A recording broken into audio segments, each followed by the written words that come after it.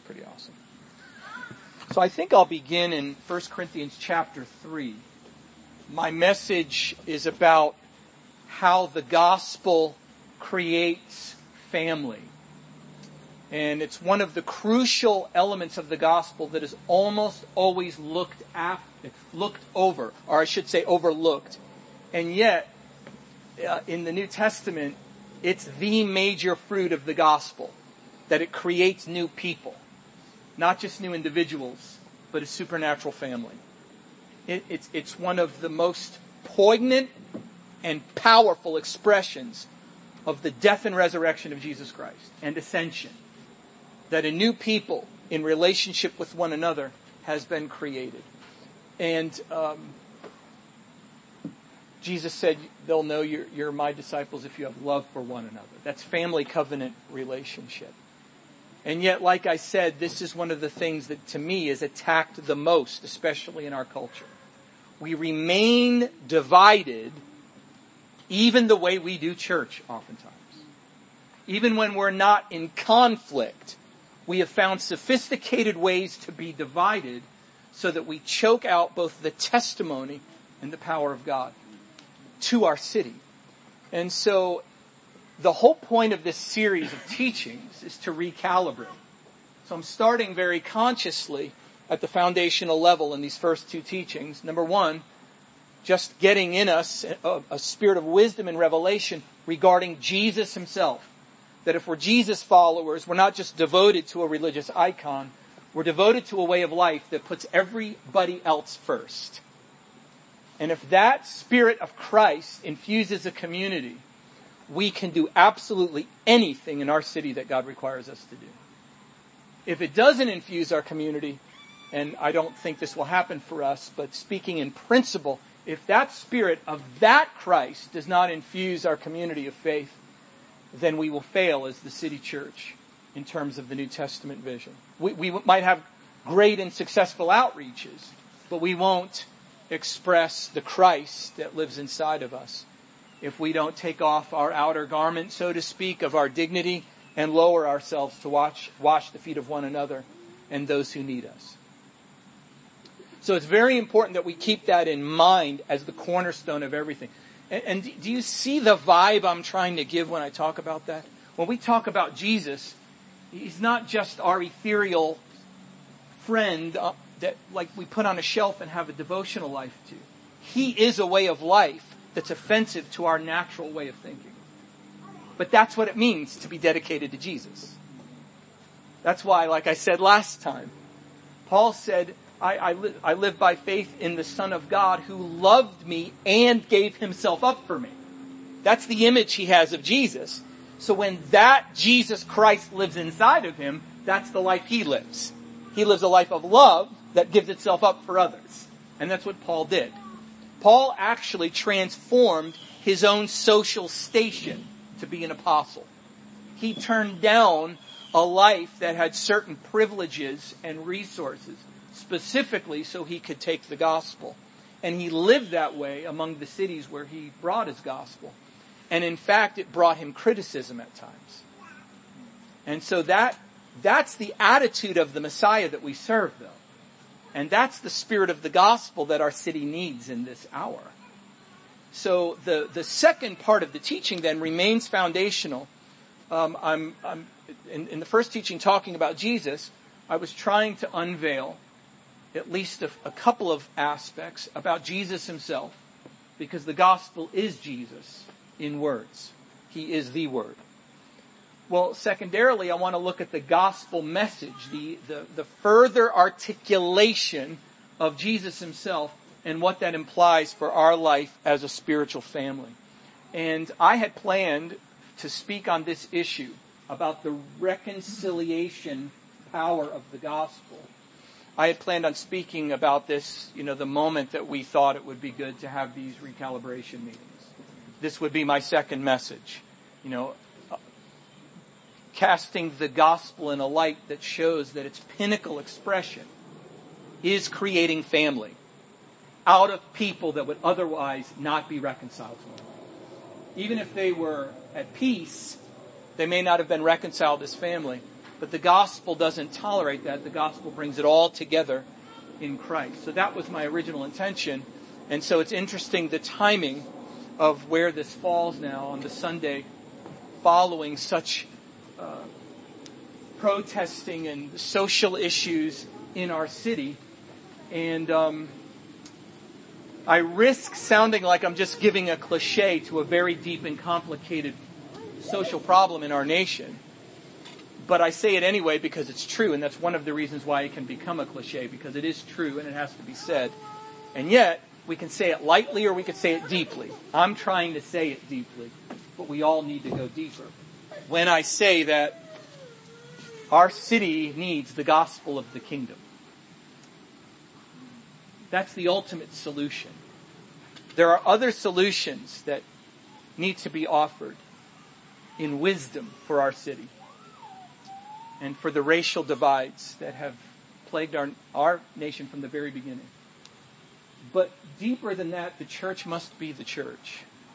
The church has to be the church. We can't just give it rhetoric.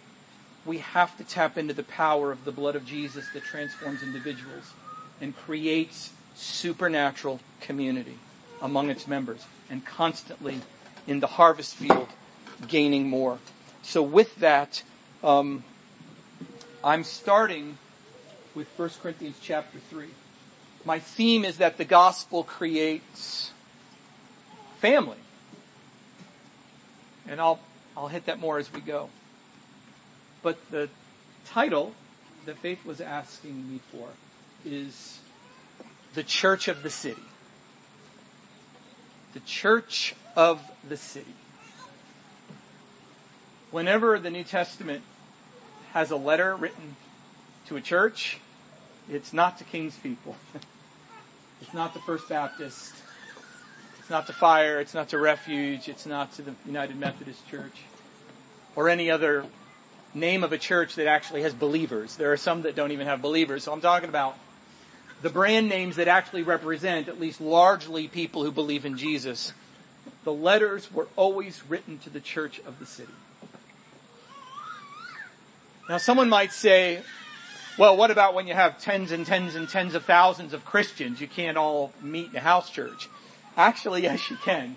You can have thousands and thousands of house churches throughout the city. To me, that's the ideal. Now, I'm not first talking about format. I'm talking about Jesus and the gospel. I would talk about format down the road. But still, I think the ideal would be maintaining the family. But then these families scattered throughout a city still have connections with one another. The connections that you and I would enjoy in a smaller unit setting, where anywhere between a few and 20-something or 50-something met in a home, just that communion that we would have as individuals would exist between house churches throughout the city. I'll tell you what, it sounds wild, but we'd actually be more organized if we organically were more city-oriented with house churches scattered throughout, led by deacons and elders who carried on the traditions of the apostles. Because elders go in a city, not with a denominational church. Elders were a city position from the Old Testament on. The elders sat in the gates. And there was a loose but definite organic organization in the way they were related. Even though the organization wasn't imposed upon them, it was there in the spirit. Believe me, that's solidarity. There's a family, and in a larger unit, to use Old Testament terminology, there's a tribal solidarity that we experience when we rally around Jesus as family. So that even the families scattered throughout a city will have solidarity with one another. They will know of one another more than we know of one another through our denominational names and social media. We would know more about one another. We'd have more of a connection if we yielded more to the lordship of Jesus, the way we related to one another as a family in the city. Yeah. I don't know how we're going to get there. I actually have some ideas of how we're going to get there. We need apostles. And we probably could use some serious pressure to force us into the mode that works, though I hate to say it out loud. I think it's going to come about, maybe not in my generation, but it will come about. but probably not without much pain. But I prefer that not be the case. I prefer we just all embrace God's wisdom, humble ourselves like children, and become the church that God always called us to be. But with the revelation we have and the wisdom we have, I believe that we should do as our work, we should do all we can to cultivate within our circles and then within our mission this New Testament vision. Okay? I mean, whenever Paul would write, even to a region, like in Galatians and Ephesians, he's writing to regions, not just cities. He's recognizing the work of different house churches working together. And then he would apply it to whatever house church is listening to him. Like in Ephesians, he would just speak with the people and say, therefore tolerate one another and love one another and be patient one another in Ephesians 4. So after he gives them the grand vision in Ephesians 1 through 3, he gives the specific people in a church, now you guys reconcile. Or in Philippians, he would say, you two ladies must reconcile. And if there's any consolation of Christ, in Christ, those of you who are in conflict with one another, besides these two sisters, you all must reconcile. Because of the implications in the larger city and to the powers of the air. Paul says, don't let the sun go down on your wrath. Don't give place to the devil. Our conflicts are not like the conflicts outside the church. Our conflicts give the devil authority in our city. The conflicts outside are expressions of demonic activity. But we don't have authority over that if we can't get our act together on a small scale. So what I want us to do is to cultivate the micro level, but with a heart that says we're going to impact the sky and we're going to impact the rest of our city. We're not doing it for us so we can have our little four and no more. We're doing it with a city vision. We want to do what we do in this work to impact our city. If we can't do it within here, we can't do it out there. So we want to do it here with the mindset of expansion of the kingdom. So 1 Corinthians chapter 3, verse 1. Paul says, brethren, I couldn't speak to you as to spiritual people, but as to people of the flesh, infants in Messiah. I gave you milk to drink, not solid food, for you were not yet able to receive it. Indeed, even now you're not yet able. For you're still fleshly, since there's jealousy, strife among you. Aren't you fleshly? Aren't you walking like mere mortals? Mere humans. Mere humans is the word he uses, just humans. Which means we're superhuman. But superhuman has its application in our relationships and then mission. So here's what I'm talking about, verse 4. I'm of Paul, I'm of Apollos. But that's what I'm talking about. Isn't that an expression of you just walking like mortals? That you have these different labels and you rally around celebrity teachers rather than Christ? It's a mark of immaturity. So he goes on to talk about the roles of these leaders in the next several verses. He's using the metaphor in verse 9 of co-workers in the field of the Lord. Typically there's an agricultural metaphor to express apostolic ministry. And then at the end of verse 9, he switches to a building metaphor. You're God's field, God's building. Verse 10. According to the grace of God which was given to me, like a wise master builder, I laid a foundation and someone else is building on it. Each person must be careful how he builds on it. So there's two things I want to bring out of this verse. Number one, that Paul's using the metaphor of a temple in the city of Corinth. Because Paul saw himself as a temple builder. Now we got to go to Corinth this past summer, and one of the striking things of that city, or any ancient city, especially from the Greco-Roman world, is how many pagan temples are present in any given ancient city. It's filled with these different gods where there was a structure that gave it identity, and then a statue dedicated to that god, and that was a figure of that god or goddess in the city. So Paul comes into Corinth and says, well, I'm going to build the temple of the living God here. But I'm not going to use brick and mortar or stone. I'm going to use people, and their God will not be seen with human eyes, but will be seen, embodied by his people. I'm a temple builder, and I'm going to build a temple that's a rebuke to the other temples of that city. It's a powerful metaphor. The second reason why I bring that out is because Paul says plainly, and this is in the Bible, so it's very important for everyone here, for every minister of the gospel, every pastor or whatever, we must take tremendous care on how we build God's temple. God's temple is holy. And any influence anyone has, which is why James says, as teachers, let there not be too many, because you're going to be judged more strictly than other people. But even people with prophetic words, people who are just influencing the community in any way, let alone leaders, anyone, Paul says, take great, great care how you build. So for me, this is very sobering. I want to take great care in how I offer my contribution to build the house of God. And so must the leaders of our city. You can't just shoot off with your own philosophy or denominational mindset. It may seem right to you, but what if it's not scriptural? The apostle in these texts says, be careful how you build God's house. And it's the same with the people that are not necessarily profiled leaders. They don't necessarily have notoriety, but they have influence in the house of God. We should take care how we influence one another to build God's house. Because there's only one God.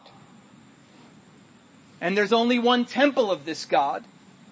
And I don't think it's pleasant to his soul to see us implicitly shifting the metaphor of temple from his people to a building and slapping a foreign name on it.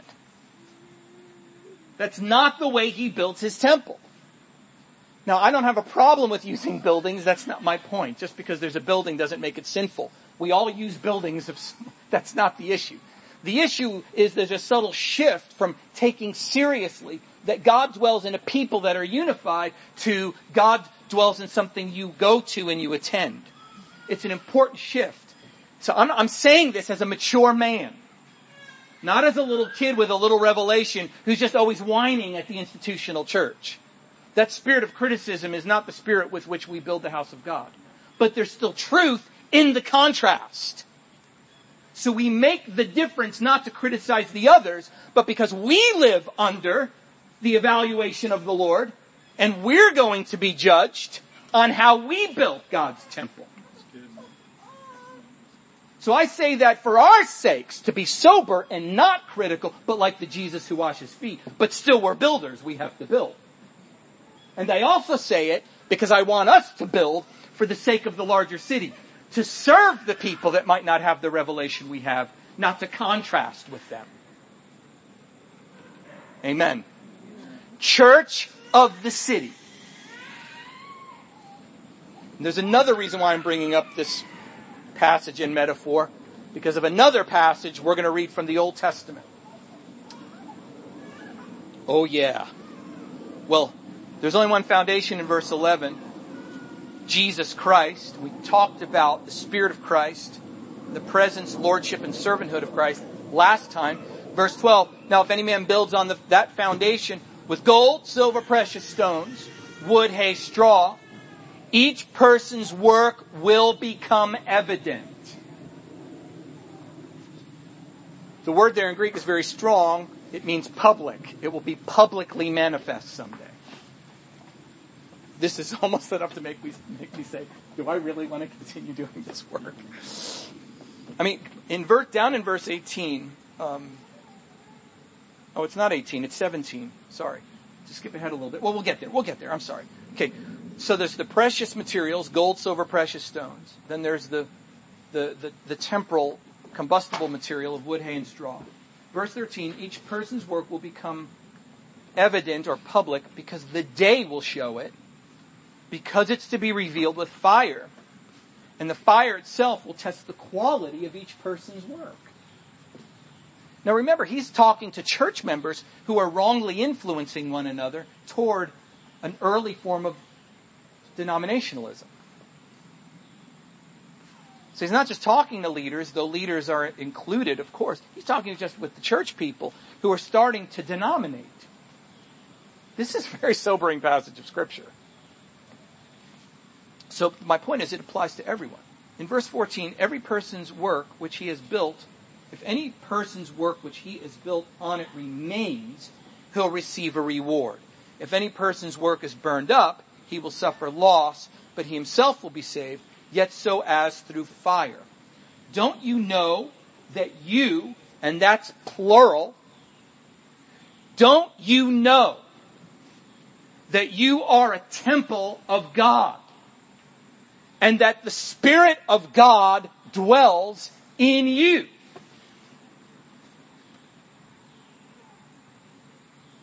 As Americans, we most often view this through the lens of individual piety. But Paul is speaking to a unit because the people of his day would normally hear things and think of themselves always in the context of their associations and relationships. He is speaking to them as a unit. Don't you know that you are a temple of God and that the Spirit of God dwells in you? There's a special and ultimate manifestation of God's presence when the people of God come together in unity. Unified by Christ. Not just natural affection and friendship, but unified by Christ. There's a powerful manifestation of the Spirit that is found in no other way, including the most powerful revivals you will ever read of in history. Those are visitations, usually. They are not habitations. This is something extraordinary that Paul is referring to here. So on the negative side of it then is verse 17. If any person destroys the temple of God, God will destroy him. Because the temple of God is holy, and that's what you are. Now my point in highlighting that verse is not to put some heavy on us like we're in danger of destroying the temple of God. I don't think we are. But it's still in the Scripture and underlines just how holy this issue is, the church as the temple of God.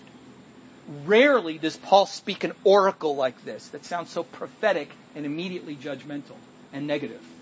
In the middle of he could be, he's not shy about the truth, but it's rare he says something like this. And I wouldn't have expected it exactly right here. It's like, okay, I understand the poor influence, but give us, sometimes we influence one another or leaders can start to help denominate us, and I understand. But, give us a little bit of a break. Paul's like, actually, this is holy ground we're talking about. This is extremely important to God. This is God's one and only house. God might visit the houses that you build, but he'll live in the house that you let him build. This is very important to him. It's his one and only house. He doesn't dwell anywhere else, not in this ultimate sense. He's present to everything. But as far as fully dwelling in and expressing himself fully through, that's only the church. Shoo! There's an amen right there. Jesus is not appropriately expressed except through a unified body. It does not happen. When you come into a room, you feel the presence of God and God's visiting in a revival service. I want that. I would love to see stadiums filled with people in the presence of God and miracles. But for the Christ to be expressed according to the will of God, we must have people blended together in the Spirit as family, expressing the Christ fully. There's no other way. He just doesn't look like himself without expressing himself through a body. Not just on a platform in front of people, but through a body. Which is why the gospel actually creates such a people. At the core of my message is that point. The gospel doesn't just save souls. That's point 1 out of 3. The gospel transforms lives, and then the gospel creates a new society. I don't mean a secular society. I mean a holy society, blending together people of different ethnic and every other kind of background that would otherwise have no business or even power to dwell together as family because the powers of the air keep them divided. The gospel always goes to that pinnacle point. There must be blended family in the Holy Spirit for Christ to be expressed. No one else can unify the nations the way Jesus can.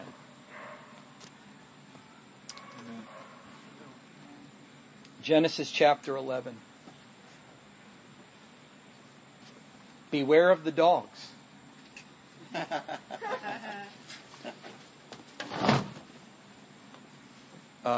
I don't know how much that applies to our dog, but I wanted to bring some kind of biblical point from that. Genesis chapter 11, this is the Old Testament story here that I was referring to. You're familiar with the story of the Tower of Babel. I wanted to read it. I felt like the Lord put this on my heart. And I even suspect, when Paul writes in 1 Corinthians 3, he's referring mostly to the temple of God. But I believe there's an allusion, there's a slight echo of this story that Paul is contrasting with. Because I also believe the temple of the Lord is a contrast to this also. So, no problem. Anybody else want water? No problem whatsoever. The whole earth used the same language and the same words. It came about as they journeyed east, they found a plain in the land of Shinar and settled there. They said to one another, "Come, let's make bricks and burn them thoroughly." And they used brick for stone, and they used tar for mortars. Now listen to this. They said, "Come on, let's build a city for ourselves." Now, what they're about to do is so awesome and so impressive that God has to touch it and scatter them so that they will not fulfill their potential without Him. Now, they won't fulfill their total potential without God anyway. But they will fulfill some potential without God that would be too much for the earth to bear. That's how powerful our unity is, even without God. Where God has to judge it, so it won't corrupt the earth that much. That will be too much to bear. God saying, I won't be able to accomplish my plan if they get that much together. Serious investment God made in the human race. John G. Lake used to be in awe at the power of the psychics. Not because it was anything compared to the power of Christ. That was laughable to him. But for what they could accomplish just supernaturally without Christ, tapping into their own human potential in union with demonic spirits. He says it's pretty impressive. God knows what unity can create on the earth. This is like His third major response to sin. The first one was in the garden, and the curse had to come. It was done. There was an infection in the human race and an infection in the earth. And even the stewardship of the human race over the earth, that relationship is affected. So there's the curse, and then of course there was the flood where God had to renew everything. He had to destroy almost the whole race and start over from one family. So we're not just descendants of Adam, we're descendants of Noah, did you know? Did you like that, Abby? And now there's this, it's the sinful union of sinful people can create levels of corruption that are too much for the earth to bear. God's plan wouldn't be able to be accomplished. So we had to touch this unified global community, had to touch them and scatter them, so there were divisions and distinctions. And then He chose a family out of them, one family, to focus on and bring about His plan, which when the Spirit was poured out, they all spoke with other tongues, like this story. And it brought God's kind of unity to His covenant people. So the one of the things they wanted to do, which was for their own glory and in defiance of the one God, was build a city for themselves. This is in contrast to the holy city, New Jerusalem, that comes down from God and is a gift to the human race. Also something we're contributing to. But we contribute when we build Paul's way in 1 Corinthians 3. Does that make sense? We're contributing, we're partnering with God. But whether he's doing it through us or not, it's still his gift in his city. It's interesting in the book of Revelation, it's Babylon that's the city, metaphorically, that's defiant against the holy city and has reemerged in spirit in the very last days, in the days of tribulation. It's again the humanism, the sinful unity. You know, I've heard some Christian preachers mock the idea that there's going to be one world government in the end. It's like, that's just part of the biblical narrative. It's almost certainly going to happen again to some degree as part of the very last judgment on the earth, so that humanism, that is the human spirit unified against God, it can exhaust all its resources and express itself to the full, so God can say it's still not eternal. And then Jesus returns and brings his kingdom in his city. But still, it's interesting that there's a vision for the city among these people. Let's build ourselves a city. And a tower whose top will reach into heaven. And then let us make for ourselves a name. So there's the three expressions of humanism and human pride in this story here. And forgive me. Okay, there it is. Okay. So we want a city, we want a tower to reach to heaven, and we want a name for ourselves. Otherwise, we'll be scattered abroad over the face of the whole earth. So Yahweh came down to see the city and the tower which the sons of men had built. Yahweh said, behold, they are one people, and they all have the same language. And this is what they began to do. And now nothing which they purpose to do will be impossible for them. Come, let's go down and there confuse their language, so that they will not understand one another's speech.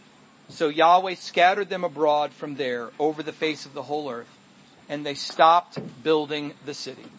Therefore its name was called Babel, because there Yahweh confused the language of the whole earth, and from there Yahweh scattered them abroad over the face of the whole earth. All right? My point is, now Yahweh has his people with his name, his temple to replace this tower, and his city, the holy city, New Jerusalem.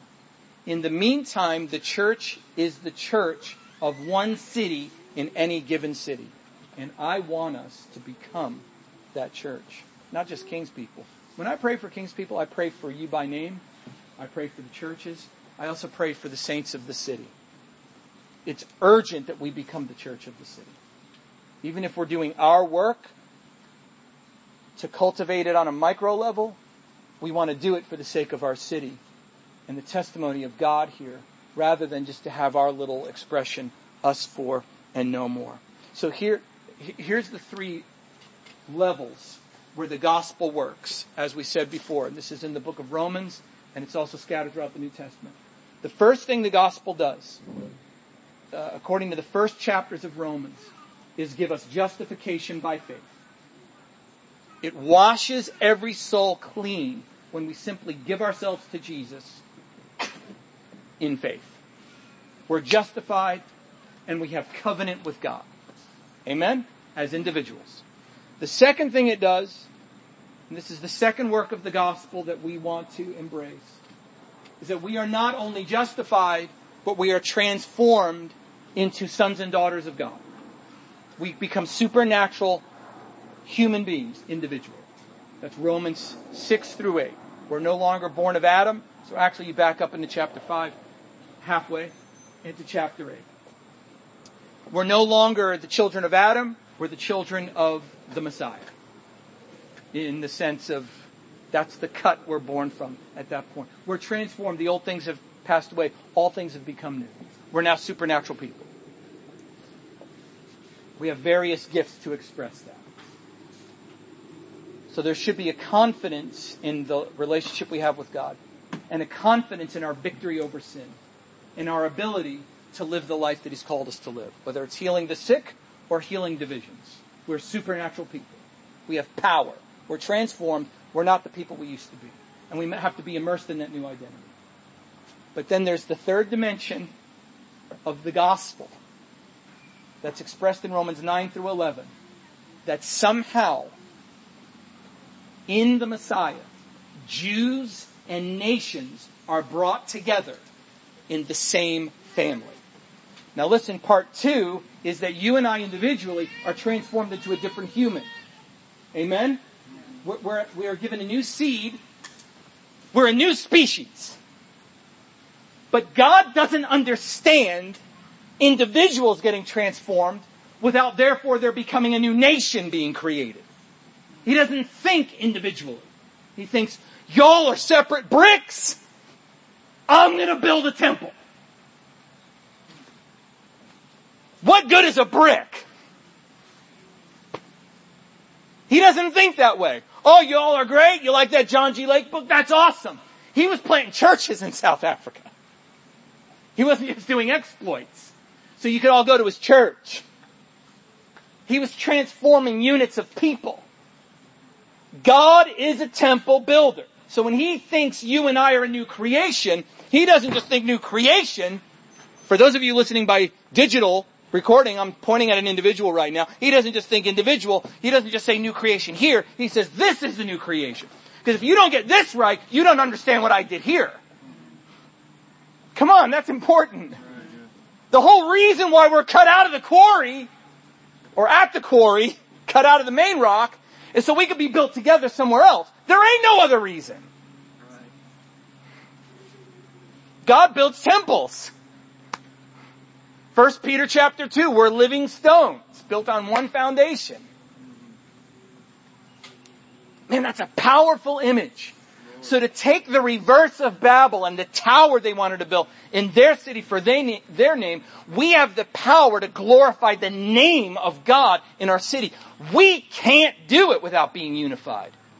Our power's compromised. I mean, the Corinthians lacked no gift. 1 Corinthians 1:7, they fell short in no gift. They could give words of knowledge, they could perform miracles, they could perform healing, yet they were still burying one another. Their own brothers and sisters were dying and some were sick and they couldn't get them healed. Because at the Lord's Supper covenant meal, which should be the time to express this unity, they were divided. And the judgment of God, just like Babel said, in a kind of reverse way where it does not belong in the house of God. It's like you're not going to have wholeness in this body if you don't have wholeness in this body. You guys say, oh, well, this is how we need revival. You just need revival? Is that all you need? My whole point in cutting you out of the rock is to build you with other people. It's the whole point. You can't give fame to the name of King Jesus without fitting together as a unit. He's not built that way. Even though he's not built, he's eternal. It's not his nature. So he's not going to circumvent his own nature and his ways just to bless y'all. His eternal purpose is a temple. I don't know if you remember the story of the building of the temple in 1 Kings chapter 6. It's interesting. It happened 480 years after they came out of Egypt. Which is like, that's 12. It's just interesting. The math is 12 times 40. 12 40-year generations later. There's just something nice and neat about that. Something with the number 12, speaking of nation and authority and apostles, and a generation of 40, of course, that many generations after their development, it's time to build a temple as a symbol of God's dwelling among his people, which is fulfilled in Christ and in us. Fulfilled in us. But it says in verse 6, I'm pretty sure it's verse 6. You don't have to turn there now, but you can if you want, but you can write the reference, right? It's just one verse. It mentions that they were cutting the stones from the quarry, in the quarry, from the larger mounds they were accessing, right? They were cutting them from the larger rock and preparing them at the quarry. That's the word there in Hebrew. Is a strong word. It literally means prepare, to make complete. So each stone was individually made complete at the quarry so that when it was brought to the temple area to fit together with the other stones, no metal tools were needed to fit them together.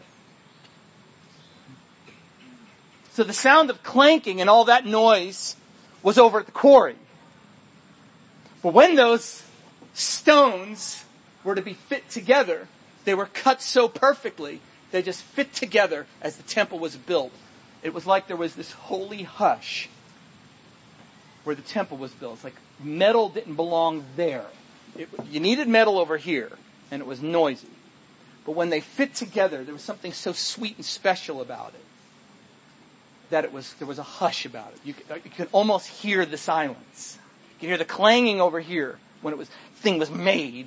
Each rock was made. But then when it's brought together, it's almost like these hush tones.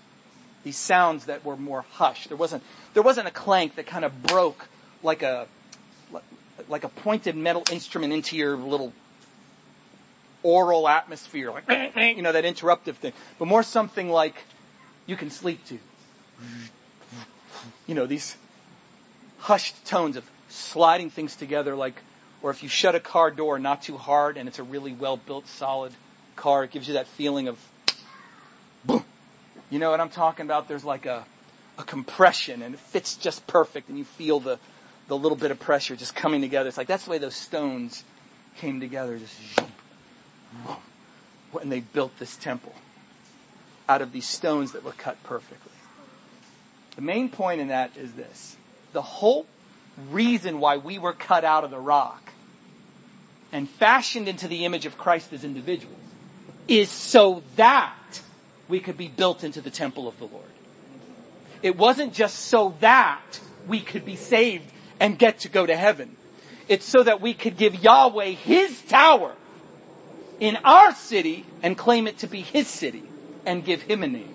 But it can't happen unless we're all fit together. Each of us a stone fit together to make one temple. We can't make a temple unless we're fit together.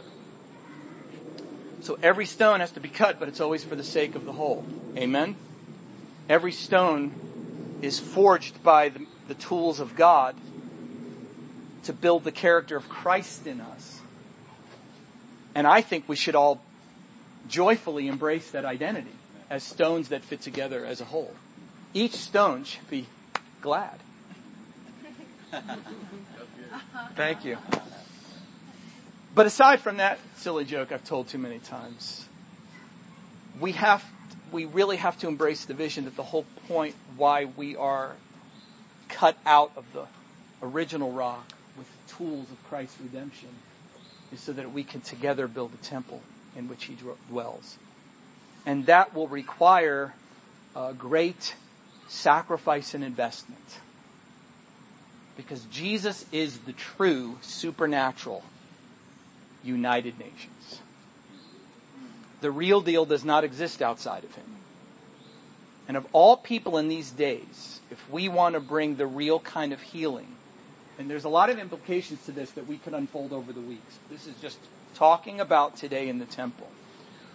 We have to be able to do it ourselves and in our city if we're going to have a gospel that means something outside of us. I don't know if I should say anything more. Let me just give some practical bits of advice here. It's a little afternoon. I'm not doing too bad, all things considered, so I'll just close with a couple of very practical points. Number one, please listen to the message of the gospel that I'm trying to explain to you. Scripture does it much better. Throughout Romans, the latter chapters, especially 9 through 12, Ephesians. Let's catch the vision that the gospel creates new family. Okay, in your heart, in our hearts, there has to be a convictional infusion of the Spirit. Because it's like, theologically, I get it. That's even kind of cool what you're saying. But to have it as a conviction takes prayer, and it takes Holy Spirit revelation. So that's why I constantly pray this for us, so that when something like this is taught or read, we'll catch it in the inside, so it becomes conviction in real life, rather than just, yeah, I agree with that. It has to become in our spirit, so it becomes our behavior. So we make adjustments to build the house of God. So please, let's pray for one another. Let's meditate on these things. I would even say, pray in tongues. Because praying in a foreign language that's either angelic or human that you don't know has an effect on uniting the body of Messiah. It's interesting, Paul says, when he says edify, when you pray in a tongue, you edify yourself. When you prophesy, you edify the church. That's terminology to build a house. It doesn't mean just edify, encourage. It means construct. So it's kind of like tongues is when you're at the quarry. You're doing work. It's kind of noisy. And it's interesting, Paul says, don't speak in tongues when you're together unless there's an interpreter. It's like there has to be kind of hush on tongues. Not that it's not allowed in public, but it has to be accompanied by an interpretation or not. So it's almost like a metallic sound unless it's interpreted. Because when you're separate, you can cut the rock. But when you're together, you use the gifts that fit you together. So even if on your own, you're giving a greater value to praying in tongues, I believe that will help. But remember, every stone is cut to fit together. So let's also remember that we're exercising the Spirit in ways that will bring us together when we come together. So meditation, spirit of wisdom, praying for one another, praying in tongues. Let's maintain the vision that the gospel creates family. Amen? That's what the church is. It's not an institution. It's not something we attend. Praise God. It's Father-born, Christ-centered, Spirit-filled family. That's good. That's what the church is. It's not something different than that. That's really good. Father-born, Christ-centered, Spirit-filled family. Okay, I already talked about praying in tongues. I would recommend that. The other obvious thing, let's cultivate our relationships. If we get together once a week to share the Spirit, then let's maybe add a time a week where we can share fellowship and just get to know one another. Just to make it practical. Maybe just add one other time per week. I know that it's difficult to do that. Maybe you can't do it every week, maybe every other week, but something to actually build the house of God. Remember, it's not just for our own pleasure. It's for His name to be famous in His city with His tower or temple being built. And then out of that, I know for a fact that it will generate a powerful gospel message to bring the same spirit of reconciliation that we have, at least to some degree among us. Because we'll always be growing. But it can then bring the message of reconciliation outside of us. And I'm not saying we have to wait for that. I'm just speaking on this topic today, so I'm keeping it here. But this is what will very naturally translate into mission.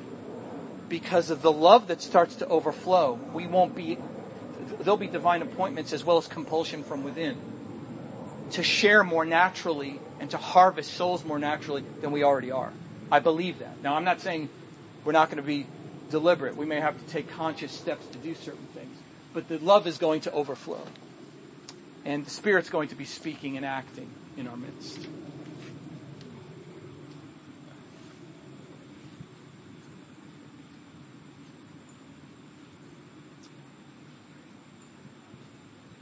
Our city needs us.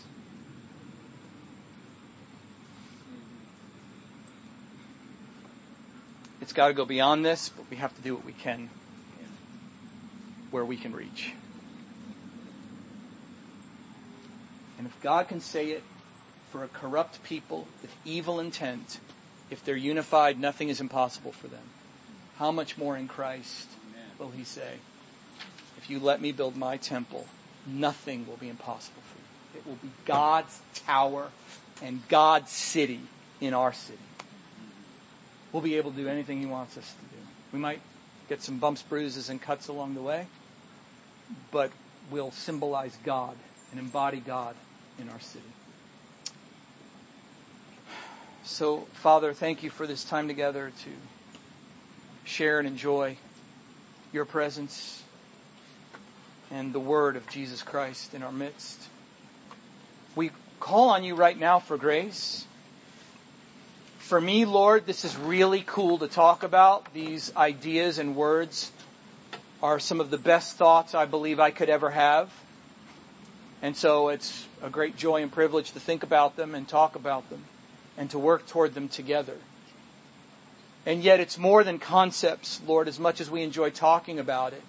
To build it takes a grace, Lord, that we need from You. Even though we're already willing, we already get it, we still need more grace to do this, because we're talking about things that are beyond us, and it's your dream, and we want to fulfill your dream. So we're asking for practical wisdom, practical knowledge, practical power to build this temple that shines and grows, incorporating others constantly.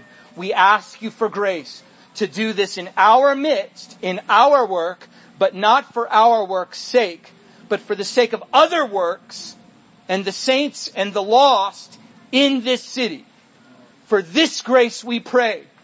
Begin to stir, talk to, pour out your Spirit upon each of us, even those who couldn't join us today, in new ways to renew us and prepare us like stones at the quarry to be built together in a temple, God. Begin to put new levels of ownership on each one of us so that we will be careful how we build. Not by avoiding building, but by building with care. Lord, we don't want to take care by being passive. We want to build, we want to take care by being holy, but still building. So give us grace for that.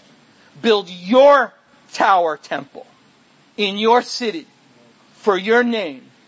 Raise up the city church of every ethnic and every other possible human background, so that Christ may be revealed as the one who defeated the powers of the air that divide us and blends us together in a way no rally, no protest, no council, no secular United Nations, no law could possibly ever bring people together. Jews and Gentiles. Jesus, do it only your way so that your name may be glorified. Take us up in the whirlwind of your power to do this so that we might be in union with you for it. Jesus is King.